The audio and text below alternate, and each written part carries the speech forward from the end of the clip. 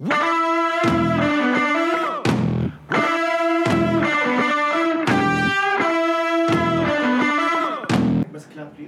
3, 2, 1, boom! We are back on the Basil Meets podcast, and today we have a very special guest. Wow. Okay. Really special. So special that I even have an audience in the studio here today just to watch him. Because when I said this guy's gonna stop by, everybody got excited. Nice. You know, so let me give you a hint. He sings really well. It's pretty big, and his name starts with an A and ends with a Z. Ziz Maraka. How you doing, man? Good to have you on the Basil Meets podcast, thanks, man. Thanks. It's been a long time coming. I was trying to get this done for a while, so I'm really happy that you're here and finally too. here. Me so, too, yeah. Yeah. I heard how you started all of this, and it was actually with meeting Metallica. Yeah. Is that how you kicked this off? Yeah, a little band called Metallica, you know. Yeah. I don't know if a lot of people know them. You know, I look forward to your exit. Like, how do you I don't know how exit from that? it's gonna be. Yeah. But Aziz, it's so awesome to have you here because your story and your rise has been so fascinating to watch. You know, you've went from this like musical, passionate person to becoming this musical writer to becoming this Coldplay almost of the Middle East. And I found this entire rise or your entire journey to be very, very fascinating. And just asking and reading and knowing about you before we come onto the show, onto the podcast, onto this episode, I also learned a few things that were very, very interesting about you and how you did your journey. So I guess I want to throw it to you just to ask you, how did this all start? How did Aziz Maraka decide, you know what, I want to do music for the rest of my life, knowing that you are living in the Middle East? And it is really hard to say that you want to do something if it's not a doctor or engineer. I mean, the fear is always that everyone is gonna think that you are delusional. You know, when you talk, even when you say the word dream, it's so meaningless nowadays. And I honestly had a dream, like I couldn't really name it anything else. I tried everything. Originally, I went to study in the U.S. in a scholarship, and the way I applied is, I was looking forward to becoming the Minister of Culture in Jordan. So that was like the approach, and that's cool. How I got the scholarship. Fools. But anyway, amazing. Okay. But I got very proper education. I specialized in music composition. That was my BA degree. I did a lot of intensive seminars in project management and because again they were prepping for me to be a minister at any point in Jordan. And from there I started to meet a lot of friends, musician friends that would be forming these bands, and some of them were like definitely not gonna make it, but just seeing the passion and what they're willing to do to make it happen, it inspired me. So for my final project in school, I went to my professor and I told him, listen, man, I know like this is supposed to be a classical school and I'm supposed to do an orchestrated program for this graduation project, but that's not going to work. Like if I go back to Jordan with this, I'm going to be nobody. So he's like, what do you have in mind? I was like, maybe I could try a fusion of rock and Arabic and jazz, and call it Raz, some sort of proposition like this. I'll do a show named Bonds Across Borders and I'll promote it in the university, and this will be my final project. So they're like, okay, let's give that a try. I made an 8-song program, and some of these songs are still until now popular, like Bint Al Nas and Possessed and some others, and Ibki. 600 students attended the show. Apparently that was like the most attended graduation project in the history of the university. Wow. That was established in the late 1800s. Wow. And from there, I felt like, okay, I've got something. I've got something I should really pursue. And what year are we talking about here? 2006. 2006. So I go back to Jordan thinking I could bring my band that is from the US. I contacted the American embassy. I'm like, I've got this project. Like, shoot, just go away. You know, like that's not. We're not gonna do anything Really? to support this. And I had to start it all over again. So I started meeting more musicians, and then I went way off track. I mean, I remember the first rehearsal. One of the guys, the musicians, he calls me and he's like, "Listen, man, I don't think I can make it to the rehearsal." I was like, "Why is that?" He's like, I don't want to talk about it, but I just can't." And then finally I call him back. I was like, "Dude, I'll do anything. This is my first rehearsal in this country. I really need this." He goes, "Could you pay for my cab?" I'm like, "Okay, yeah, I can." I used to, at this point, take my, what do you call it, stipend from my parents, you know. So I paid for his cab, and I mean, I sat there after the rehearsal. I was like, that's not gonna work, you know. Like, you need self-sustainable musicians. You need people who can make a living. So this is where the project management side started to kick in. I sat with a bunch of event management companies in Jordan, and I told them we can cater to all of your events, corporate events. So it's like, why bring all these expensive singers from Lebanon and Egypt and all these different places where, you know, it's an automotive event. I'll make a song for your car. What is it? A Porsche, an Audi? I'll make the music for it. So I started to get that kind of business, got completely off track. Like at that point, I was not singing my songs anymore. And I ended up with a music artist agency with like maybe 50% of the market share, hotels, weddings, all of that. And I made sure that the musicians, of course, I need even way more than my musicians. So I had like 30 or 40 musicians in hand. And we started doing all these different events. Of course, money was not an issue anymore. It was good to see that my musicians now are backed up in that sense. And every once in a while, we'll do one of my Aziz Maraka concerts.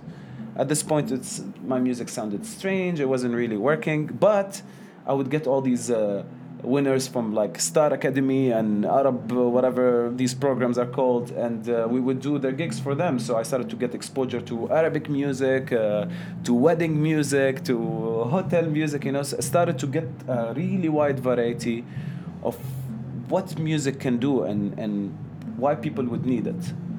Eventually, I got to a point where, and of course, I worked also, anything that had money in the industry, I did it. So anyway, from film production to studio production, I did everything. And then I was like, okay, I don't own my time at all. I'd like to start my own platform. Started something called Bands Across Borders. At this point, my relationship with the corporate was very solid, of course, because of all the history as an agency. And I started to convince people to hop on board. So I started organizing my own concerts and really level up and, you know, was able to create some sort of brand equity, you know, for the things I do and the projects I do. As Aziz. As Aziz and his format. At this point, I created a platform called Bands Across Borders. Luckily, Bands Across Borders, BAB, so it was BAB. So it was so easy for nice. people, you know. BAB, did you go to BAB? Have you done BAB? Have you tried BAB? You know, so that was a good 3-4 years. Very cool. Aziz, can I ask you to speak just closer to the mic? Sorry about that. Because, there you go now. Okay, you look so beautiful okay. now. That, I'm going to have to push the gain on everything that happened really before this. I'm really going to push the gain up for you. I'll look at you. You look beautiful now. Okay, cool. Yes. So from there, I was doing well, but still felt, and there was a lot going on in the region. I just felt uncomfortable being in the region at that point for so many reasons. Just the vibe wasn't right, it wasn't good, and I decided to simply immigrate to the States. Oh, wow, okay. So when I went to the States, I started to get further and further and further from the dream. I did a lot of projects. I was always good in sales. I could always score a project, like did the news for some Arab country for like a year. Like every TV station in that country, I did the news music for it. Oh, like wow. News was my thing, you know. I could come up with like right now I can produce news music for you. Oh man, it's so quickly. Yeah. My head was doing that all night, you know. And so I did some of this, some of that. I applied for a job once. And of course, you know, like I said in the interview, it was like promotional events or something like that. And they're like, your interview will be at Sam's. Like Sam's Club, you know, it's if you don't know Sam's Club, it's like, it's, you know, you know Walmart, but then you've got like, you know, a bigger sized Walmart, basically. So I sat in the interview. I couldn't really understand what I was actually applying for. But anyway, it turns out to be one of those potato stands where like there's this new hot product and I'm supposed to like fry potato and convince Whoa. the customers to. That's not the story I was expecting. And they were really impressed. They're like, wow, you're so good. You're so smart. Yeah, you can hop on board. You got the second interview. Congratulations. I sit in the second interview. And this guy, while we're talking, he's like, what did you study? I was like, music composition. And actually, at this point, I have a following, like it wasn't so good, but I had a following. I had people that listened to my music, maybe just in Jordan and Palestine at that point. And while we're talking, he's like, man, I studied the flute. I had a BA degree in flute performance. Whoa. And here I am now, he's basically going to be my boss. So finally it's like, congratulations, you got the job and everything. I was like, you know what, man, no, I can't do it. I really can't do it. I'm not gonna... But frying potatoes, though. Like stuffed potatoes. They were very good. Some of them were stuffed with cheese, some were parsley, some... It's a great concept. You should try it. Yeah. But anyway, that's when I figured, like, no, man, I'm gonna keep giving this a try. I mean, in America, the bills were really tough. And so easy to get sucked into the system and just end up a slave to pay your monthly bills. Yeah. And despite that situation, I realized I want to give it another try. I did a music video, very simple. It's not that good anyway, but I released the video, and that was the first time I started to see comments from Egypt. This was which song? Smatic. Smatic, okay. And I was meaning to make the song to address to Jordanian and Palestinian women about being heard, And it didn't really do much in Jordan and Palestine, and suddenly Egypt was on the table. Wow. And that was like in 2014.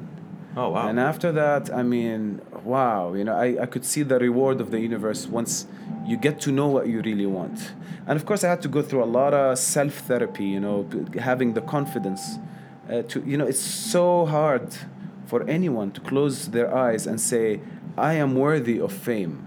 I could become a star. I could become famous. Like, these are very difficult terms. The ego is just, our egos don't accept it, because it's not modest to say something like that. I'm going to be famous.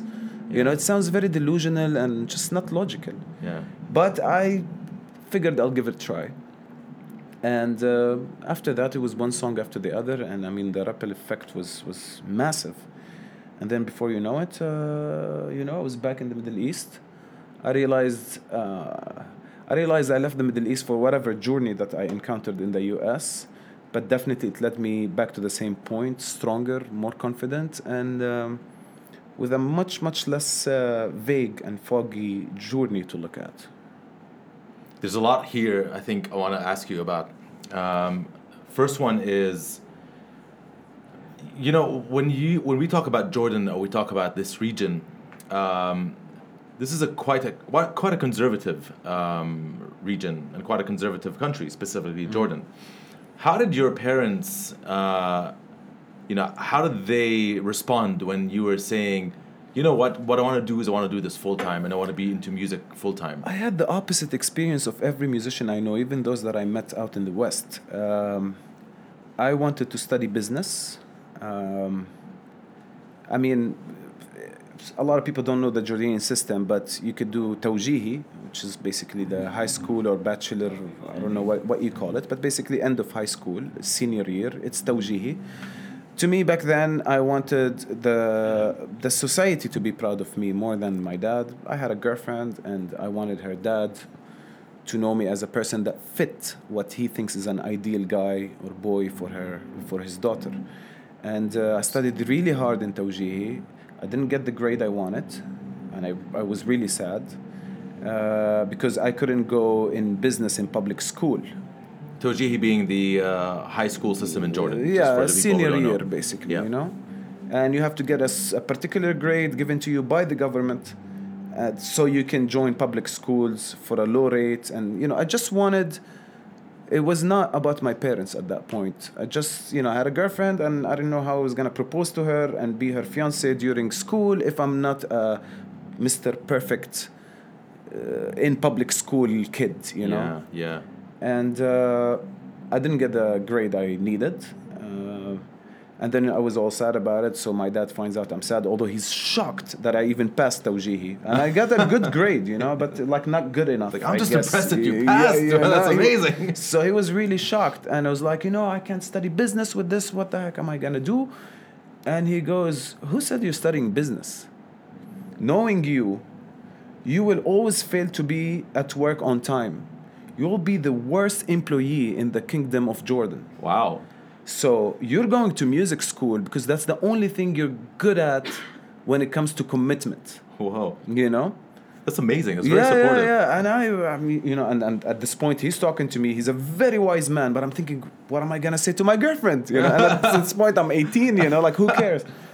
So I went to music school, and within a year, I applied for a program by King Abdullah Foundation, and they were looking into liberal arts in general, so music was a fit for this program, and I got a scholarship, and they sent me to the US. That's fascinating. So, does your dad have a background in music Media. or creative arts? He's in media. In media. He's been a political analyst for a very long time.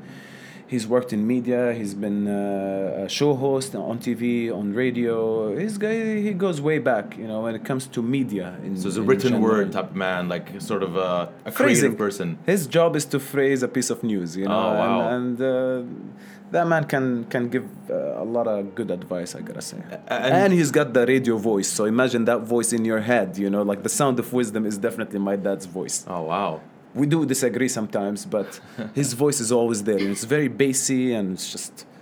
I love that. Fill your ears, yeah. But I love that your dad is the one who sort of like told you, forget business, music's what you're good at. So this is like to actually realize that you're like his son had so much potential, and that belief must have come such a long way for you to actually the figure of your father. He knew I would drive every manager and every boss crazy because he was my boss, you know. Yeah. And I mean, I was a good kid, but he still has nightmares about calling my name, needing me for something, and like I wouldn't respond, and like he still has nightmares like this. They've lost me in so many different places when I was a kid. Like literally, like we'd go to the beach and then they'd lose me for a couple of hours, you know, and then I'd be back and they'd be angry. And so they always knew that I was in my own head, and no one will be able to guide me into any career except what I know best, which was music back then. How were you as a kid? Were you into music? Were you... Yeah. I mean, I've always sang my textbooks. You sang your textbooks? Yeah, I would sing all of them. Like that's how that was the only way for me to even want to read anything, you know. Wow. And especially being in French schools, which are kind of tough schools. You were in French schools? And back in Tunisia before we moved to Jordan. And then... so many layers. Yeah. Tunisia. Okay. And then my dad got me a little keyboard, like a Casio keyboard. I really enjoyed it. It was so easy for me to figure it out, and I was playing with two hands in no time. And then my mom purchased a piano, an actual acoustic piano, and they signed me up for piano lessons. And from there, I mean, it was just a matter of time before this becomes really just my thing, you know. Were you rebellious as a child? I did whatever I wanted. Okay. You know. I feel sometimes that now when I look back at my childhood, I had a different understanding of things. Like I would get in an argument with a teacher, and I always knew exactly the relationship. I remember one teacher one time, I was just responding to a friend of mine. He talked to me, so I talked back, and the teacher threw a chalk at me. Yeah. And I was like, you don't get to do that. Now when I think about it, it drives me crazy. Like, why did I understand the system like this? I was like, you don't get to do that. He's like, I'm your teacher. I was like, yeah, but my parents pay money to sign me up in a classroom. He was asking me also to leave the room. So I was like, no, I'm not going to leave the room. You know, my parents paid for this. You're getting paid to teach me. So we need to really, you know, have the proper relationship here. That's a really good way to think about it, man. So he sent me to the principal office, and I was in trouble. But I always had an understanding of how things work. I simplified things a lot. Yeah, amazing. So you were saying earlier about deserving. You thought that you would deserve, you know, at some point you did some self-therapy and you thought like, this is for me, I deserve to be famous and I want this. what kind of process did you have to go through with yourself to actually realize this? This is so fascinating for me because, like, honestly, this speaks about something so introspective inside of you that not a lot of people know, you know, and that's something that would be very interesting It to know. seems that we humans, as we interact more and we and then the internet brought us all together, and you get all the GIFs and all the jokes, and we're all becoming ironic, and it seems that we are turning into bullies without knowing that we're doing that. So we always have something funny to say about someone else, and sarcasm. And I think we do it so much that we end up imprisoned by our own sarcasm, because if someone comes up to you and says, "Hey, I'm gonna be this big star," there's a part of you that is just gonna laugh at him a little bit, you know, or feel bad for him, like, wow, why would you think that? So it seems that the first step to get out of this is to stop judging others. So to accept everyone, and you never know, you might meet someone that looks so modest to you, but this is just the young version of them. You never know what they will be. They might be a prime minister. They might be, an entrepreneur. They might be anything, an inventor. So we tend to wait for someone to tell us that someone is famous, you know. Then we will believe it. But for someone to come up to you and tell you, "This is my dream. This is what I'm gonna do," it sounds kind of delusional. But it takes a lot of steps, man. I mean, it's you guys okay? Cover. Can I? Cover? Yeah. Yeah. Can I? It's okay, guys. It's all right. No, أسأل سؤال it's okay, guys. طب أنا بدخن It's okay. This whole thing fell apart. It's okay. It's okay. You know what? Actually, give me a second. I'll just put the AC off. Yeah, الصوت كنت أحكي لك. When did على drums. Okay. الصوت هاي خطر. Okay. It's all right. We'll just figure this one out. Okay, Aziz, I'm sorry about that. No, it's okay. And if you want to smoke throughout this, it's totally no, she fine. wouldn't let me anyway. It doesn't matter. I don't want to. Smoke. I don't smoke. I'll cut that out, don't worry. Okay, cool. So we were talking about Fame, and to About believe that you could become famous. It takes modesty and judging others less. Realize what makes you, and it's our closest friends, you know, that actually make it so hard. Because every step you take, you're thinking about what your dad is gonna think and what your best friend is gonna think, and that guy that has always been sarcastic about everything you do. So you think about these very few people, Right. you know, and how they're gonna look at it without remembering that actually on the long run, these people will adapt to whatever happens with you. So if you grow, they will understand that you grew. yeah. Some might be jealous, some might not. Some will be happy. But friends are there, you know. So my friends, for example, would always tell me, you know, sing an Egyptian song, sing a Lebanese song. Just take the shortcut. Right. I've always felt like I have nothing to add to the Egyptian song list or Lebanese. And why would someone from Jordan add to their list? Right. So the only way I could make it is in my own dialect, in my own logic, in my own way of phrasing and wording. Yeah. And it worked. But again, for one to believe in themselves, it takes a lot of modesty, it takes a lot of trust, it takes a lot of separation. Like you have to separate between the singer that you're putting out there and, you know, whatever you feed into that social media image, and then yourself, who is a person who's pursuing success. So for me to be successful as a musician, my only way is to become famous. Like that is the only way to make it. There is no other way. Right. If you have fame, then you'll be able to address your message to a lot of people, and then you can grow. You had no plan B. You were like, this is it. This is what I'm going to do.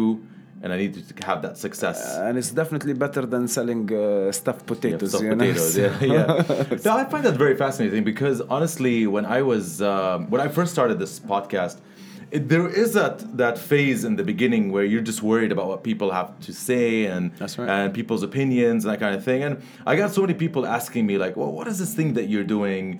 What is a podcast? Are you gonna make any money out of this? And it is, you fear the people's opinions, you fear people's point of views and that kind of thing, which you kind of have to like power through in order for you to sort of like get to a phase where you just don't care anymore. And I think that's where you probably like are, where you actually passed this phase and you stopped caring. Absolutely, what people think. careless. To be careless is a key component in success. I have this cousin, he's a banker, and he's a CEO of a bank in Jordan. And every time he sees me, he's like, "How much money did you save so far?" He's been asking me this question since 10 years. And every time I'd be like, I'm saving some. I wouldn't have even any savings. I'll be in debt, Yeah. But I just wanted to impress him all the time. It was such a pressuring question. How much money do you have? And he's that way. He's always been that way, Yeah. And he'd be like, Aziz, okay, now you save the money and, you buy yourself real estate and you do this and you do that. He's trying to tell me how to manage the money that I don't have. But eventually, once I started to really make it, my answer was like, listen, buddy, listen, cousin, I don't have savings at this point. I really like where career is going. I see real growth, and money hasn't been an issue anymore, but that's where I'm at this point, and I love what I'm doing. And there is nothing else for me to do. Again, like that is what I'm born to do. So, was there a moment for you where you felt, whoa, like I've made it, or this is incredible? Like there were moments. I'm glad that I've never been through serious shocks. Like like I told you, when I used to form the bands for those poor guys, I mean, for the majority of them, that get out of a show like Star Academy or anything like this, because they get on TV for 3 weeks. They do three shows in 3 weeks with massive production and dancers and everything that television would expect from itself to present to its viewers. Yeah. So they put the singer in the middle of all of this, a talent. And then they get so famous, and then they get out of the show. They come back home, and they're massive. They're really big. Yeah. And I've seen all of them, almost all of them, just lose it. Just really lose it. Because at first they're like, okay, I'm worth this much. Yeah. Forgetting that the band of the show is gone, the dancers are gone, the lights are gone, the directors are gone, the promotion is gone. It's just you again. Yeah. And then it just hits them because they fall, man, just a free fall. Yeah. They don't. I feel lucky that I did this step by step. I remember my friend, I always had many friends, like hundreds of them. So they would come and support my concerts. Yeah. And then I would start to get these new guys, like, wow, I really like this song, I like that song. And then the fan base kept growing. I remember the first time I started to find the fans that don't know what to do about this, like shaking and wanting a picture and all of this. I remember actually the very first one. How was it? I thought she was strange. Oh, really? To me, I felt like, wow, because again, I haven't really reached the confidence at that point. So to me, I felt like maybe, what if me and all of my fan base, my entire fan base, are delusional and we don't know what we're doing? Really? Wow. Confidence, man, it's... Sometimes I would have these, tiny thoughts, what if they're all, what if this whole thing is a... what do you call it? Like not a scam, but like a... camera al-khafiyya, what do you call it? Oh, like a candid camera, a hidden camera show. And they're all agreeing, let's make this guy believe that he's good. I don't know, I would get moments like this. But I remember seeing that first fan and thinking, this is bizarre. This is very bizarre behavior. And then it was the second and third and fourth, and then it was in the hundreds and then thousands of fans acting this way. Must be crazy though. But it didn't sneak up on me. That's why I feel lucky. It did not sneak up on me. I saw it happens, and every time something new happened when it comes to fan relationship, I would have enough time to grasp it and discuss it with the people around me. What do you think this is, and what do we do about it? Yeah. So I feel lucky that so far I've been watching the growth, and it doesn't take me by surprise. It must be crazy though, to walk up on a stage and you sing a song that you wrote yourself, and then you hear the entire audience singing along with you. what a feeling, huh? Like, I don't know. Like, talk to me about that. Like, how does that feel to these words? Like, you've touched so many people, you know, with these words. And now they're throwing it back at you live in a setting with thousands of people. How do you feel when something like this happens? Like, I mean, there's an upside and downside. The upside is that, man, it's the vibes. Forget about the lyrics. Just the vibes. When you hear thousands of people shouting the lyrics, and now I developed enough experience to know when they're gonna shout. So when I wait for it, anticipate it, and every time is even a bigger shout, it's heartwarming. Like there isn't anyone else I would want to be. You know, like Yeah. you look back at your life and you're like, okay, this is a good life. You know? right, yeah. And so it's definitely a peak in my life dynamics. The downside, I feel a sense of responsibility. Yeah. What if I'm another guy who's a fling and that just people are like, oh yeah, we like this Aziz guy, and then it's gone. So I feel like I want to keep up with it and grow it more, you know? But what I like about it is it's been quite organic, your growth. You know, like, Yeah. I mean, it's like since 2014 is when you started, sort of like, people started knowing, like in Egypt, and we're in 2019, nearly 2020 now. I mean, it's organic in every meaning. And even to the level where I had a couple of years where I started to learn all about SEO and digital media, and Nice. here's how you boost, and this is how you target, here's the manual, you know, buy the book, you know, and I would read all these special articles to get all the techniques, 13 ways to target your audience and Yeah. duplicate it by 10. You know, did all of that, spent money. At that point, I had like 12,000 followers on Facebook, barely 1,000 on Instagram, and Twitter wasn't even something to talk about at that point. And I remember I started boosting, so I started to get these multiple hundred likes and shares, but then like random following, like strange names with weird emojis in the Facebook name, and all of that is just. And then after a while, I remember I stopped boosting because I didn't feel on ground that this was doing anything. I mean, the page was growing, but not really. And I remember this one time I posted something. I think it was check or something like that. Yeah. And I got 0 responses. No likes, nothing. Maybe one comment, one of those people that always commented on everything because that's their behavior anyway, you know, like Yeah. it was not really. And I had such a lonely feeling because I was in the States, I was really far from this audience physically, and now I'm just talking to myself in my own room, you know, called Facebook page. And starting from there, I was like, you know what? If it doesn't bring the views, if it doesn't bring the likes, it means it's not good enough. Numbers never lie. So I started to change the way I approach this, and the more organic and real I got, the more I was able to reach. And then it became an outlet where it's just your outlet. Whatever you want to say, it's yours. And that's also a responsibility. Yeah. I have to say, so far, this career has been a serious therapy, you know, for me. Really. And it's fulfilling in that sense. So when you saw that break point, so you're sitting there, you're talking. You said you're talking to yourself on your Facebook page. Was there a break point for you that you saw this is really tangible? Now it's actually being translated from the ground to your whatever happening online. It's actually now translating to the ground, and now you're walking around and people are recognizing you. They know your songs. You're getting these comments. Was there a moment for you that you realized, man, I really need to like just let go of everything and just focus on this as my thing? Was there a certain song, a certain concert, a certain... It's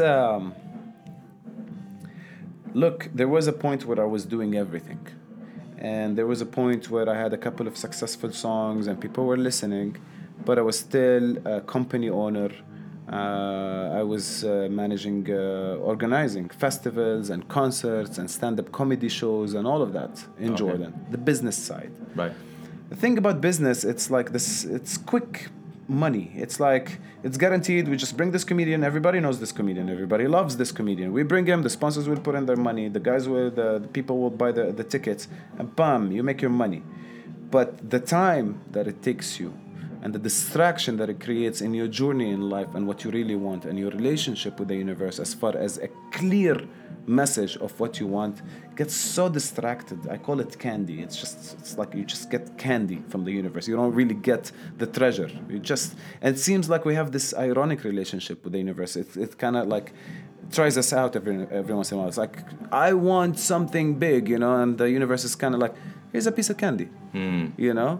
And if you're like, oh, okay, I'll take it, it's like, okay, he's good with candy, Yeah. It's kind of like this. So I had all these different things going on, and then, man, the irony is just like everything just broke. I mean, I started to have issues with the taxation because I was running a company while, as my dad said, like, that's not really your thing. I am business oriented, but not to a level where I would run a whole company on my own. Right. And then I started to lose money, and just things went to a place that I could never see coming. I was so much in debt, and that's the moment I decided I want to do things anyway different. I had met a guy 1 year before. He's an Italian, very bizarre guy, but he was a producer or investor, and we didn't get along. But I could always remember he said two things that they resonated with me, although I used to have a lot of disagreement with him. But he said, be naive enough to connect the dots. Like you have to have enough, because we overthink everything. He's like, you gotta be chilled out and naive enough to understand that things are happening for you. They're all connected. Yeah. So be naive enough. And the second thing he said, in relation to the debt and loss, he always told me, it seems like you're a passionate musician, but you're not on fire.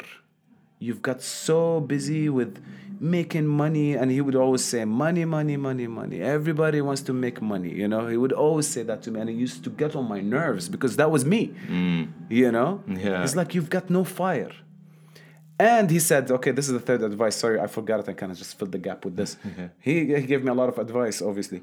But one of them, wow, I forgot it again. Oh, the third advice. Come on, we need the third advice. Wow. I'll remember. It's all this metal in the background. I think that's, it's the metal that's music. What it is. No, but in relation to losing, I lost it. Money. Something about money. Money. Everybody wants to make money, and he goes, when you're stuck, when you don't know what to do, everything you know is the right thing to do. Do the opposite of it. Interesting. I mean, who could do that? Interesting. Everything you know is absolutely right. Try the opposite. Interesting. That's when you're lost. And I was lost. I was in serious debt. People were pursuing me.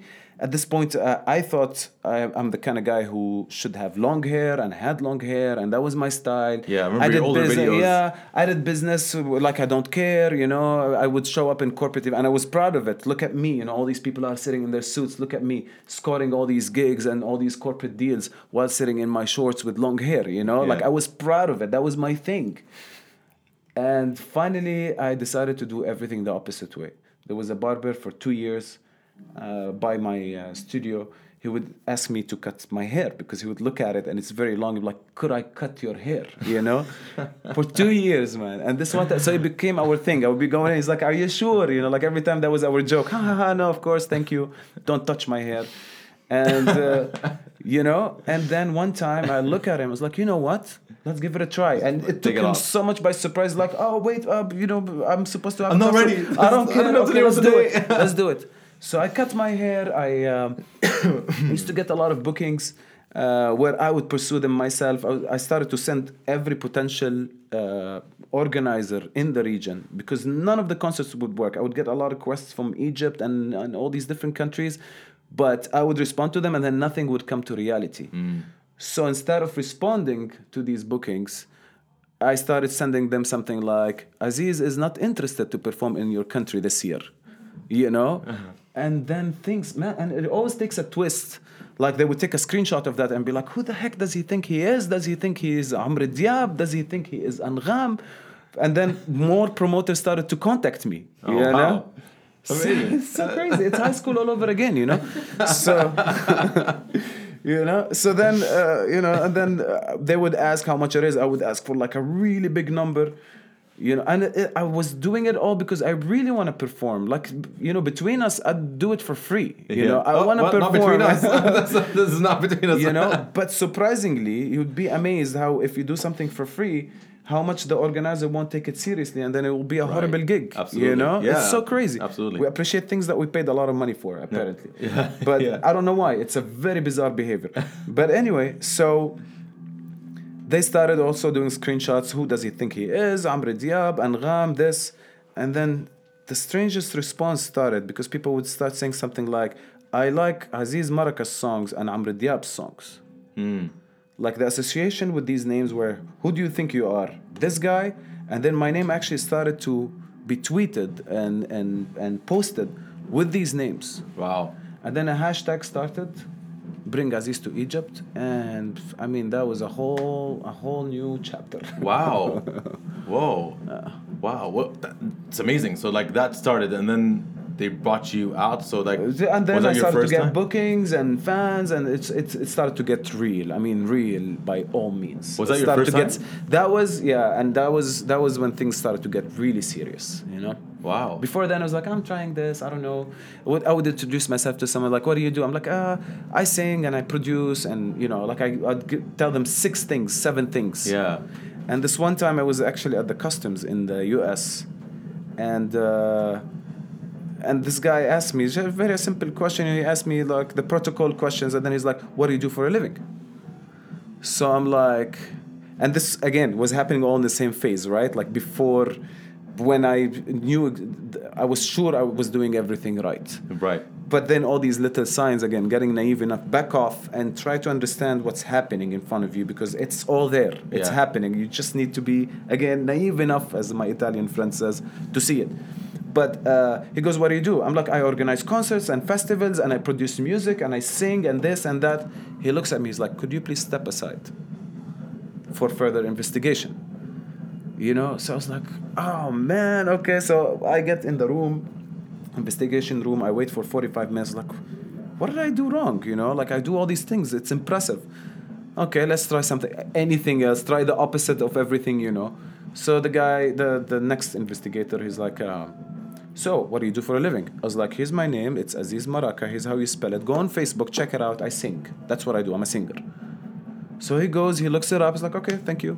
Wow. And then I understood, like, you can't meet people and give them 6 job titles. Like, that's not impressive. That's true. You know what I mean? Yeah. And I realized with time that people are so easily distracted. That's Like, true. when you send a message, even when we write the lyrics and everything, you know, like, people are so busy. There's so much going on in their life. I mean, look at the Facebook timeline, you know, like, you just scroll down and it's most random place in the world, you know. It could be something funny and then something sad and something scary. It could be anything. So people are constantly receiving input. So they have no time for them to hear more than one description Yeah. or something. And it's so funny because I did jingles for a while, you know, like radio ads and all that kind of stuff. And I would get a customer is like, okay, we want to put our phone number and our website and this and that and our tagline. I'm like, who is listening? It's not a robot listening to your ads, you know, 2 phone numbers.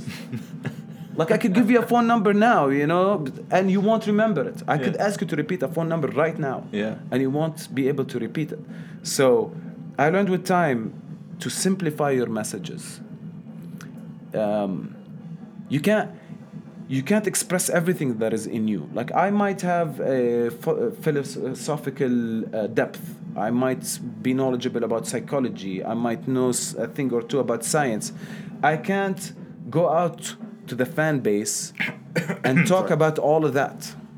That's why a lot of the indie bands don't make it. They want to say everything that is on their minds. You know? And you can't because people get easily distracted.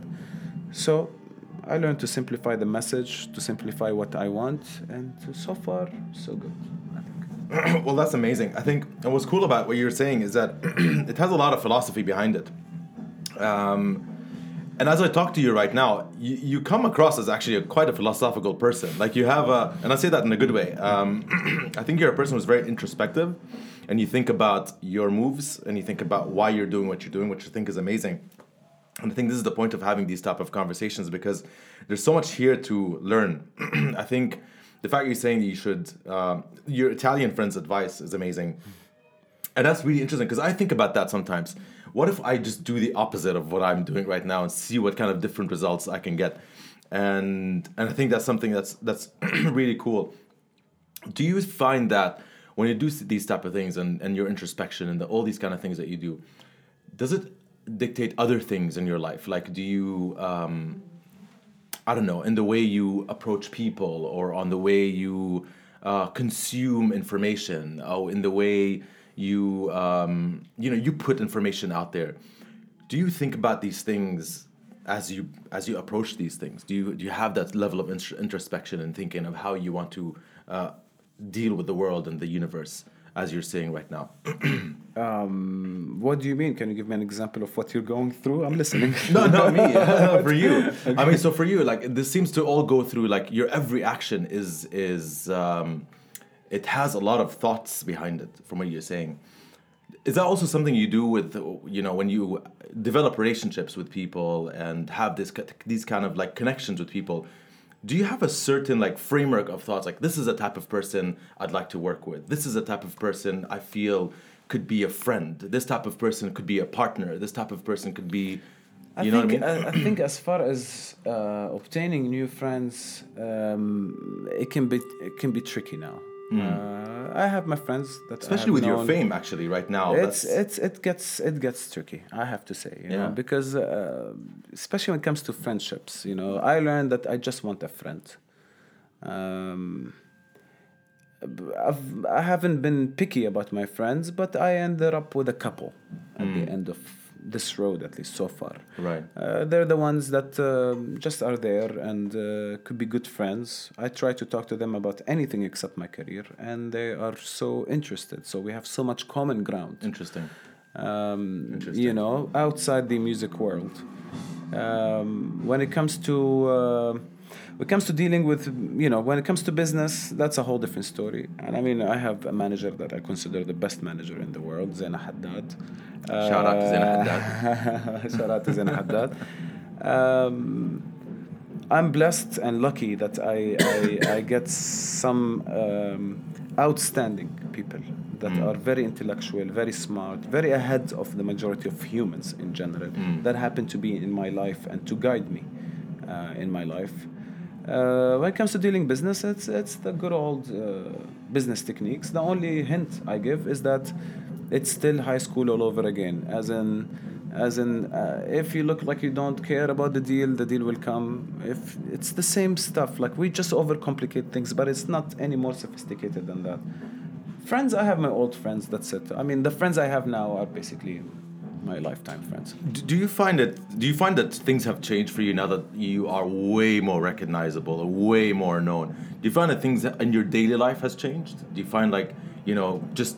Yeah. I mean, I get recognized. A lot of the times, I'd buy me a cup of coffee, then I end up not paying for it, that kind of stuff. And I don't know what to do, like, you don't want to get it for granted and take it for granted and, like, not offer to pay, So you have to be careful how to handle this situation. Yeah. But yeah, and I'm still going through growth, I'm getting recognized more often, but I still have a long way to go. So, but yeah, things are different. I have to always look nice.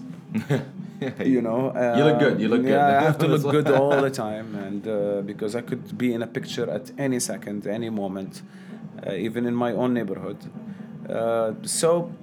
But I like it. I mean, like, I don't mind it. I get few moments once every few months where I just miss not caring that much, but I don't miss where I was at when I was like that. Yeah.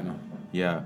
Interesting. So are you now working on, because I heard you're also now working and writing some new tracks and some new songs, and how's that process? Where are you taking us to the next artistic journey for you?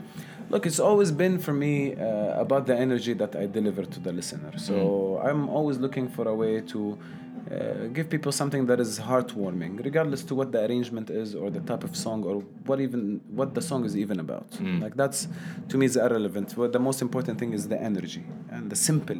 Like if in order to get to your ears, it needs to be simple. Now we're working on three songs. Which is new to me. Like I used to work on one song every 3-4 months, but now given someone as proactive as Zena, I'm working on 3 songs in the same time. Shout out to Zena. Keep shouting out to Zena. Shouting out to Zena. But She's in the room, by the way. What's up? Shout out to Zena. But one song, I mean, I don't want to reveal everything because I might change my mind at any moment about anything. At this point in time, though. At this point in time, we have one concept that is about recalling the old days that were really simple and where everything was ideal. So the ideal love and all of that. And it's a guy who wishes he could try that. It's a guy who wishes that he would fall in love and he would wish to even have breakup fights with his girlfriend and everything that could be in that relationship. Yeah. So it's a guy who falls in love and breaks up with his imaginary girlfriend and then decides he's never want to be in love again, you know? So it's got this comic, funny approach to it. Nice. And then there's another song. I really believe in general, you know, we lost all these terms of like Arab unity and all of that, and it has been cliche. But from what I'm watching in the social media pages, especially between my fans, because they're from so many different countries, is that they're getting united about the music they appreciate together. And I think the way Arab countries are gonna get closer is gonna be very different than what we used to think about. It's not gonna be the ideal approach that we used to be taught, and it is really impossible. But I think something like you, let's say, starting some sort of franchise and wanting to open a branch in Tunisia and Morocco and this place and that place, that kind of need and that kind of demand is going to bring the Arab countries closer, you know? So we have to look in a different way. I have a song that is basically about a guy who's telling his friend that I'm going to walk on foot to come see you, basically. That's it. It's kind of love. It could be brotherly love. But so far, I hope if we finish the song, I hope nothing happens to it and doesn't fall apart while I'm writing it. Because sometimes while you're writing a song, you know, it's like you're writing it. Add anything? Yeah, it's like you build it, and then like, oops, and then like it all falls apart. That's and interesting. Then It's interesting to hear you say that, actually, because it's so interesting. Because as a musician, like you're talking about your process and you're kind of being very transparent. So it's really interesting that you would think that. Why would you think that your song would? It happens. Sometimes you just go further and further in the song, and there was something wrong in the beginning that you wouldn't know until you get to the end. Interesting. And then it just falls apart, you know. It's almost like building a product. It's like tapestry, you know. Like if you don't do it right from the beginning, you're gonna find out that you messed it all up at the end. Yeah. When you try to tie the last string and it doesn't, and then it's just unwraps itself. That's so interesting. You know. Your message of love, and now you're just saying unity and stuff. And I know that you've also done a anti-bullying campaign. I believe it was last year. Yeah. In Jordan, was it? Yes. Where did that come from? So your anti-bullying stance, and also does it come from your lyrics, and how does that come Well, together? I mean, again, because I was going through my own self-therapy, I realized that bullying has a lot to do with self-confidence issues or getting completely steered away. Like we get bullied away from our destiny sometimes, or the big dream. And once I realized, or in a way cured myself from this, and I'm not talking about physical bullying. I mean, when you talk about someone punching someone in the face, that's a human attacking another human. I think it's a completely different subject. That's not what I cared about. That's aggression. It could be sorted out depending on the school or whoever is monitoring that situation. But when it comes to your friends telling you that you're not worthy of your dream just because they're joking, you know, you say something like, you know what, when I grow old, I'm going to be a prime minister. If you're in 7th grade, your colleagues are going to call you prime minister and excellency and all these nicknames until you're done with that school, until you change that sarcastically, society. yeah. You know, and you might never even change your community. It might be your brother. you know, calling you excellency until the last day of your life. So with a solid following that got serious, like I said, I felt like I have some sort of power now, which is to be able to address messages because, I mean, it's great that I'm writing songs and I'm singing them, but I want to do more. So I started this campaign and I went to schools, and this is exactly what we tackled through a pop-up concert in the middle of the day, in the middle of their class hours. Nice. So they'd be like about to be in a math class or history, and then suddenly it's like, nope, you know, there's a stage outside and it's a concert. So they would already come out with this full enthusiasm, and then I had a song that was tailored to the tour, and we would sing the song, and by the end of the tour, the first tour, the students were singing along.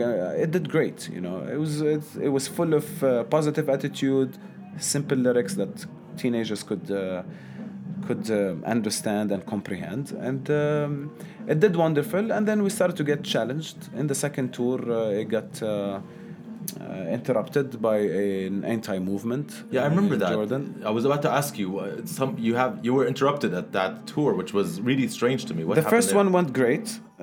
Then I decided to go for a second one. And again, thanks to my business skill and project management skills, I also scored more partners to fund it. And, you know, it got bigger and then got louder.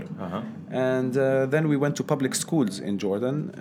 And some of these public schools are female schools and some are male schools. And it was so unfamiliar to the female schools for something like this to happen. Of course, they were fans and they were singing, they were going crazy, and you know it was wonderful in that sense. But it was just too soon. It was just too soon, and I felt it. I mean, in one of the schools, I was looking around me.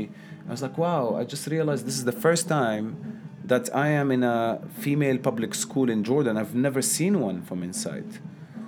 And it made me realize how much of a sacred place I was in, that I wasn't sure how this is gonna go. Wow. And before you know it, a video was leaked, 10-second video. And just in the right, you know, it's all about titles. So it's like I could release any picture of you and be like, "Oh, my dear friend, you know, I love this guy." And everybody will be likes and great and blah, blah, blah. But if I post the same picture and say something like, you know, we have those fadihat flan or Right. like, you know, Yeah, yeah, yeah. scandal, watch it now. And then suddenly people will find everything in the picture that translates scandal. the title, you know? That's true. So it was just a simple video. They released it, and then it was a movement, and then went What was to the video? It was girls. It's so funny because that part, it's really ironic because in that part I'm saying رح أضلني كويس, and then the audience were saying شو ما يقولوا يقولوا شو ما يقولوا يقولوا. So I'm gonna be good, and they're responding whatever they say. Like that's the message, you know. So that was the video that everybody was like, "Oh, I can't believe this is happening in our country." You know, What's happening? I was like, "What? I'm gonna be good, whatever they say," you know. And of course, it was a big challenge for me as well because I'm not used to anyone stopping me. Like that's not something that I ever allowed in my way. Yes, I was modest sometimes, and I was not knowledgeable of what I'm really doing. But the idea of someone stopping me in the middle of the way like that was not an option. I'd do anything to push them out of my way. But it got so big that I didn't know what to do, you know. And then the parliament stepped in, and a representative from the parliament like sent a letter to the prime minister of Jordan, asking him like, "What is this? We are destroying our schools." And then like the whole word no to bullying became a bad word, like the lingo of the country, you know. لا للتنمر, no to bullying became dangerous, you know, became a big no. So That is.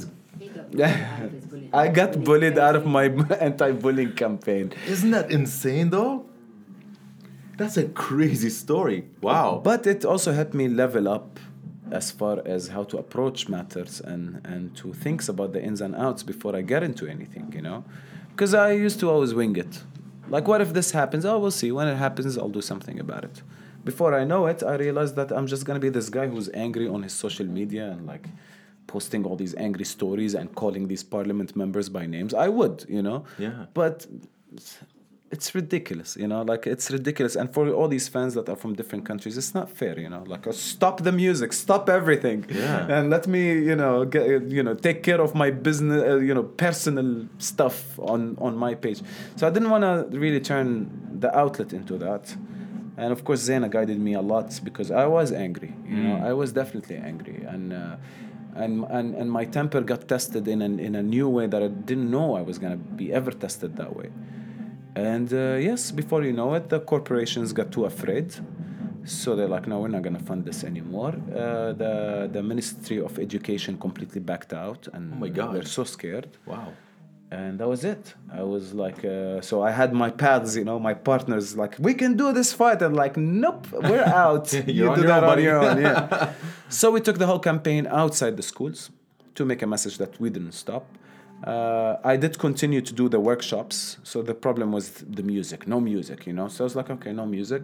I did workshops. It brought me closer to these students because I listened deeper to their stories. It was supposed to be like 10 schools. I did 20. Like I couldn't stop. I wanted to see more. I went to all these different provinces that I wouldn't have gone to if it was a music tour because of the logistics, you know, like Lahore and Irbid, and it's very far areas, you know. Right. So it was my chance to listen to all these different stories, and definitely it helped me grow my message based on case to case. You know, I heard so many stories between these students, and man, what they live through these days, it's a whole different story. You know, like I used to be afraid. Like that was the worst scenario that could happen to me in school, is to walk outside the school and for 3 guys to be waiting for me and beat me up, right? Like that to us was bullying. Right.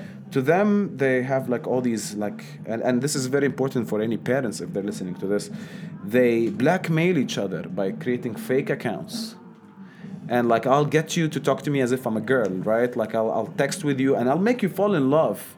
And then take all these messages that you sent to me and post them all over the social media, destroy your social status. That's amazing. That's Yeah. insane.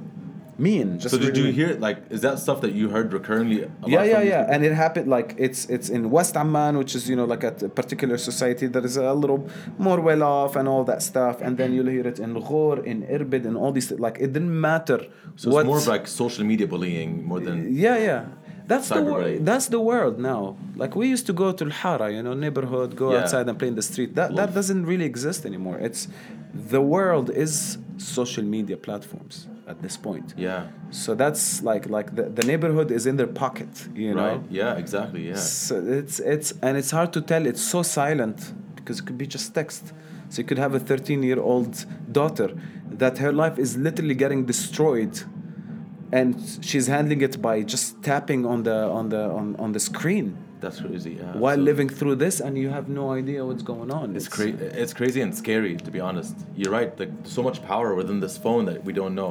Are you continuing this work? Are you doing more around this? At this point, definitely, I'm not gonna go for the Ministry of Education as a partner. I needed someone stronger in their core, and these guys were not. I sat in a meeting with Ministry of Youth and a few other potential partners. We'll see. But definitely, I need solid partners for this. Like, It's a great I message, can't though. get failed again, you know, by the partners. It's a great message, honestly, and it's amazing that you didn't stop and you went out and you've met these people in person, which I think made you understand stories more closely to these people. So it's amazing. I don't regret anything. Like if something doesn't go my way, I mean, while it's happening, it's really tough.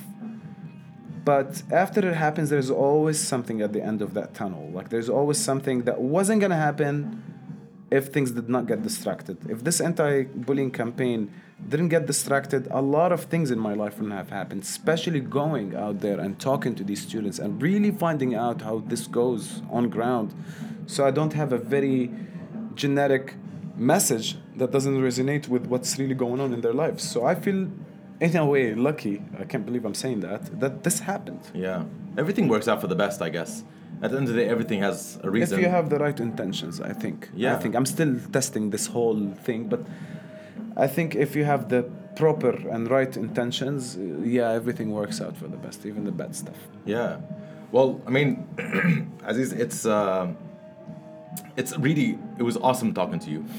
Thank you. Because you are you have a lot to say, you know, and I think 1 hour is hardly enough to sit with you, man. Because my head is gonna explode. I have so much ideas. Yeah. it's honestly amazing because it's so obvious that you're passionate about what you're saying and you believe in what you're saying, And there's a lot of people you talk to and you feel like they're just selling you hot air. But with you, like sitting across you today, I could see that you believe in everything that you've said. Although I might be wrong about everything I said today. I might realize next year, like, listen, man, forget about everything I Delete said. the podcast. Let's do a new one. It's all wrong.